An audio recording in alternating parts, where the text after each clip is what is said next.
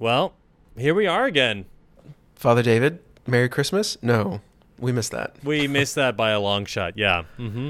Happy New Year. Well, it's over too. Yeah. Happy ordinary time. Happy ordinary time. I think that I'm not going to say that we dropped the ball, because to say we dropped the ball means that there was a lot going on. It means that we intended to record. And I'm not sure either of us were too convinced that we were going to actually record while you were on the road. Right. I mean, it can work with proper planning, right? Which I did not do. Right. Well, I would not blame you completely, because I also had... So for the last fortnight, we have not recorded. So the entire Christmas season went unreflected upon, which is fine. It's fine. And as we record this, we are officially done, I think, with the Christmas season, having just celebrated the Feast of the Baptism. But I don't blame you completely, because I also got COVID. And so, yeah. You got COVID. I got the COVID. I got the Rona. And so it's been kind of a crazy couple of weeks. And so I don't feel too bad about letting the show go. It's forward. fine. Yeah. No, and we need a break. Sometimes. Yeah. So anyway, let's get back on that horse. And as we record this, I got to preach today on the Feast of the Baptism of our Lord, which we did not talk about last week, naturally. But I did end up preaching on it today. And I got to tell you, right out of the gate, I don't exactly understand how to preach about the baptism of the Lord well. Because I'm not entirely... Say more. I'm not entirely sure I ever have really come to terms with why Jesus was baptized. And so, like, I know a lot of the verbal gymnastics that we do about, like, well, his baptism wasn't our baptism and all that kind of stuff. But then we want to talk on this day about our baptism. And so I'm like, I don't exactly know how to focus this day. So full disclosure, I did end up preaching about our baptism as Christians. But in particular with how Jesus' baptism was all about sonship, and then our baptism is about sonship, being sons of the Father, Right. Which is fine. But I gotta say, I have a hard time with this feast. Yeah, I mean, it's one of those weird ones, and we talk about this often, like, do you preach the readings or preach the feast? Or it seems like these big ones, you do kind of need to at least mention the feast. Right. And, in that vein, I will just tell you, I don't know if you know this. You probably do, because you have some Eastern leanings. But I did mention it in my homily that traditionally, especially in the Eastern Church, but also in the ancient church generally, the Feast of the Epiphany was actually 3 different moments in the life of Christ. Do you know this? Yeah. And I thought it was really striking this year C, we have all 3 of them consecutively on Sundays. Yeah, that is neat. And so for those who don't know, so like you can celebrate the Epiphany as the feast of the revelation to the Gentiles with the Magi, but also as we had on the Feast of the Baptism, the revelation of the sonship of God in the baptism of Jesus. But then the third one, which is actually our gospel for the second Sunday of Ordinary Time in year C, is the manifestation of Jesus in his public ministry at the wedding at Cana. Which is kind of a cool triptych, that we have this year for year C. So anyway, I did mention that in my homily, and I probably, as a segue, would probably mention that again next week when we talk about the wedding at Cana. Yeah, I mean, it's an important reading, an important moment where Jesus, like you said, he begins his public ministry, and not just that, there's some really cool imagery that goes on. How would you? So let's just jump right in really quick. How would you couch the wedding at Cana as Epiphany? Well, I mean, it's kind of that revelation moment, where the miracles, the signs, which, as I've said before, we tend to look at the magic tricks of Jesus as proof of his divinity, which has never been the case, which has never been what the church has taught. Nor the New Testament, Exactly, because a lot of people who are not Jesus perform those exact same miracles, right, including raising people from the dead. Right.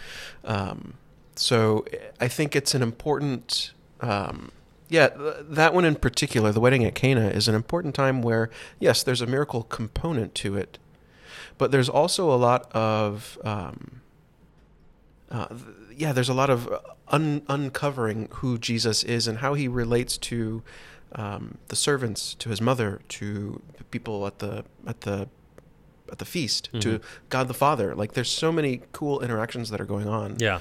Where, we do ourselves a disservice to only look and say, "Ooh, cool magic trick. Let's focus on that." Right. Yeah. No. There's a really great homily by Pope Benedict before he became Pope. He preached this gospel for a diaconate ordination. Until apparently in the Greek, the servers who are serving the wine is diakonoi or something like that. Oh, interesting. Yeah. And so really tying that into their ministry of, the ministers of the cup as the deacon. Yeah. And so that this is something that we are called to. Yeah. Yeah.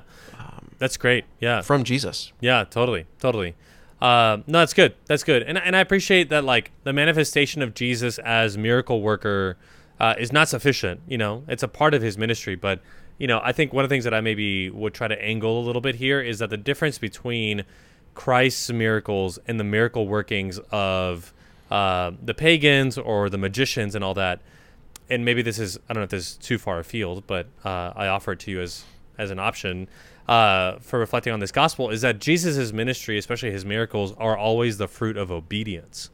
And I'm kind of curious if there's something there about what it means to maybe be Christians, even of like disciples of Christ, is that the role of obedience is that he works a miracle in obedience to the will of his mother. And maybe is there a reflection there about the nature of obedience for the sake of, I don't know, for the life of the Christian that's important, that's sort of put on display here, is that, Jesus says that his time has not yet come, his hour has not yet come, but he does it anyway, Mm-hmm. Well, yeah, I mean, I think that's totally right to look at the will of his mother and being obedient to her, but also consider the way that he's being obedient to his father. He says, "Fill the jars with water, draw some out now and take it to the head waiter." So he's commanding, in a sense. He's performing this work with the word, himself, right, which connects back to Genesis, as we said before. Mm-hmm. With the Word became flesh, and the Word was with God, and the Word was God, all of that good stuff. Yeah. And so every miracle that Jesus performs is always in service of how God the Father works, which is through the Word, through these commands. And so in that sense, he's not only saying, like you said, obeying his mother, but also imitating his Father in that sense, and not pointing just at himself, but to the Father. Yeah. No, that's good. And going back to the whole point of like the difference between the miracle workings of Jesus and that of any number of false prophets or magicians, is that Jesus' obedience to his mother, his obedience and collaboration with the will of his Father, like that is the marked difference between Jesus and the rest. Is that it's not the fact that he makes water into wine. It's the fact that he does so because he's following the will of his Father, which is very different than like Simon Magus is sort of in the back of my mind from the Acts of the Apostles. It's sort of using earthly power and demonic wisdom, perhaps, to work some sort of miracle. It's like, well, right. That's not... It's usually for personal gain. Yeah. And that is never the case for Jesus. Exactly. That's really good. Good. So what else? I also think it's worth noting that whenever we have Mary speaking, it's something to focus to. Yeah. To focus on. Yeah. And I keep going back to this line, do whatever he tells you. And again, thinking about that in context for us of ordained ministry, but to the Christian, right? We look to Mary as the model Christian for a reason, and she's telling us, and I think we as ordained ministers say to everybody else, but we need to hear that as well. Do whatever he tells you. It's like, don't think about it. There's that blind faith that we are called to have. Right. Where the focus isn't on the thing done, because that's whatever, but on the one commanding it, which is him. Well, Because what do you have to do before you can do whatever he tells you? Listen to him. Exactly. Yeah. Yeah. No, that's good. That's good. Let's take a step back. So the wedding at Cana is given to us as the last of the three epiphanies. And it's put in conjunction with these two readings, one from 1 Corinthians, which is about all these spiritual gifts, but the same spirit. And then this reading from Isaiah, which I can't really make heads or tails about in conjunction. So I'm not sure if you got a chance to think about that, but we've been reading from Isaiah these past couple of weeks, and it has a lot to do with, today's gospel, for example, was comfort, comfort to my people, and about the role of John the Baptist, of making straight the paths and leveling out, the mountain and filling in the valleys. But now we're back in Isaiah again, and I'm not exactly sure. It's the same kind of prophecy of good news, but how can you relate that to the wedding feast, I mean, again, consider the work of Isaiah. If I dare, to boil it all down and to kind of get a catchphrase from Isaiah, it seems to me that he's always getting at God saying, "You will be my people, and I will be your God." That's right. Yeah. Yeah. There's a relationship there that Isaiah is really driving at. That, again, I think that's what these epiphanies, if you want to call them that, are getting at. And perhaps that's a way that we can look at the baptism of the Lord. That it's not just about, well, he didn't need it, so he didn't do it. Okay, but remember, you are my people, and I will be your God. Like there's an intimacy there. Yeah. That if I don't know you, if I don't walk with you, then I won't have that. Right. Yeah. What do you make of the end of the first reading? As a bridegroom rejoices in his bride, so shall your God rejoice in you. I mean, I think it's going back to exactly what I just said. Like there's an intimacy there. Yeah. That man and woman rejoice in as their in their marriage union. Right. We're not looking at it in that particular way, but I think the emotional attachment, that emotional reaction, is one that absolutely we can focus on and say, no, this is something that moves you, that changes you, no longer two, but now one. Yeah. And like the wedding at Feast at Cana, I find it, we in my John class when I was studying theology, was striking is they were mentioning that the bride and groom are not mentioned, their names are not mentioned, and sort of like we filling in the place of like the role of husband and bride and groom are filled in by Jesus and Mary, who's the image of the church, so Jesus and the church are like bride and bridegroom, in this wedding feast, which is the image that John will take up again, with, the book of Revelation, and also, Paul will do in the letter to the Ephesians. So that dynamic there that's being made manifest, epiphany of not only like at the baptism that, we're sons of the Father, but we're also members of the bride of Christ. Maybe there's something there about our relationship to God in intimacy, like you're saying, that's maybe what's on display for us with this revelation. Yeah, I have to admit, this may be an unpopular opinion, but like having all of these allegorical interpretations and stand-ins, and if you were to, like you were talking about earlier about the verbal gymnastics that we go through with the baptism, like that strikes me as this kind of a similar thing. Yeah. It's like, okay, I mean, yeah, it makes sense, but like, what does that mean? Yeah. In context of this gospel passage, like, cool, we can look to Revelation. I mean, and I kind of did the same thing when I was talking about, the commands of Jesus being similar to the commands of God in Genesis. Okay, but like there's so much more to that I wonder if we and this I think is becoming one of my catchphrases. We can lose the forest for the trees a little bit. Yeah. Fair enough.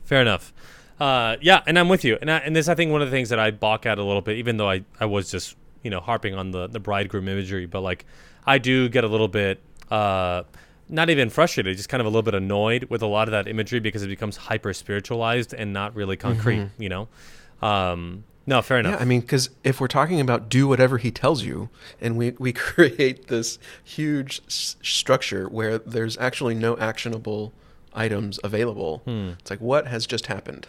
Yeah. No, that's good. That's good. I think maybe the solution, or maybe one of the helpful things there, is what you were saying about intimacy. What is the role of intimacy in our relationship with God? And not just Well, yeah. no, keep going, keep going. No, I was going to say, like, not just, with the baptism, for example, there's all this language about mission, being sent out on mission and being able to proclaim the gospel and the good news to the world. But there's also the Mary dimension, not just the Martha dimension to our baptism, which is also a contemplative one, that we are called to also be in union with Christ, in an intimate way, and not just justifying our faith by saying that we do a lot of good stuff, but that we also have an intimate relationship with him, a life of prayer as well. I don't know. That might be one thing. No, totally. I think that's important. And, it's funny, not to bring current events into our conversation, but I think it's fascinating when you think about the recent controversy from Pope Francis about pets into this mix. And clearly there is a disconnect between how we view things that we own and possess and conform to our own will, pets, versus another person. There is something selfish when we choose an object over a subject. Yes. to use John Paul II's language. Yes. And I think that's something that can happen when we start to over spiritualize, as you were talking, with Scripture just at large, right? Because we're so good at saying, oh well, material things, earthly relationships, human bodies, gross, that's bad, get it away from me. Where if you actually read the Old Testament and the New Testament for that matter, it's very clear. As a bridegroom rejoices in his bride, so shall your God rejoice in you. There is an intimacy there. Yeah. And now with Jesus becoming a literal human being, that intimacy level is raised. Yeah. Because no longer can we say, and again, this is something else that I harp on time and time again, like there is no way that we can call the things that God has created. I mean, this is the vision from St. Peter. Like what God has created, no man shall call profane. Right. But we do that every single day. Oh, yeah. No, totally. No, that's great. Anyway, that was a little ranty. No, that's Sorry. good. That's good. I appreciate that. And let me just, for the sake of time, just pivot to one other idea that, to take a page out of your book, I'm going to jump to the second reading really quick. That I'm finding myself kind of drawn to maybe even preaching about this, just because rhetorically the second reading kind of lends towards focusing on a little bit. And in particular, just the repeated to another. To another, the expression of knowledge, to another, faith, to another, gifts of healing, to another, mighty deeds, to another, prophecy. That kind of repetition rhetorically really draws my attention. And I think it could be a really wonderful opportunity to preach on the diversity of gifts, in the body of Christ, and that the jealousy that comes with not having what other people have. And I think this might be a departure from what we were just talking about with intimacy. Like there's kind of a different homily around ecclesiology and diversity of gifts within the body of Christ. I just think there's something to be said there about kind of calling Christians to task to stop being jealous of one another, and say, you know what, Jonathan, you are a really good painter and I'll never be that, but I have other gifts that you don't have. And it's great because we're members of one body. And that's a really beautiful sign of God's love for us, that we make up one beautiful, diverse, group. And like, I don't see how I could relate this to any of the other readings, but I don't feel like you have to anyway. Like, I think that in itself is worth mentioning. Yeah, no, I think that's important. And I think it does, I think it very much so ties into this conversation of intimacy. Because think about, how often we hear about the couple whose relationship falls apart because it wasn't what they thought it would be. Right. Or, oh, you've changed. It's like, well, are you kidding me? Of course we've changed. We're literally different people now than we were then. Yeah.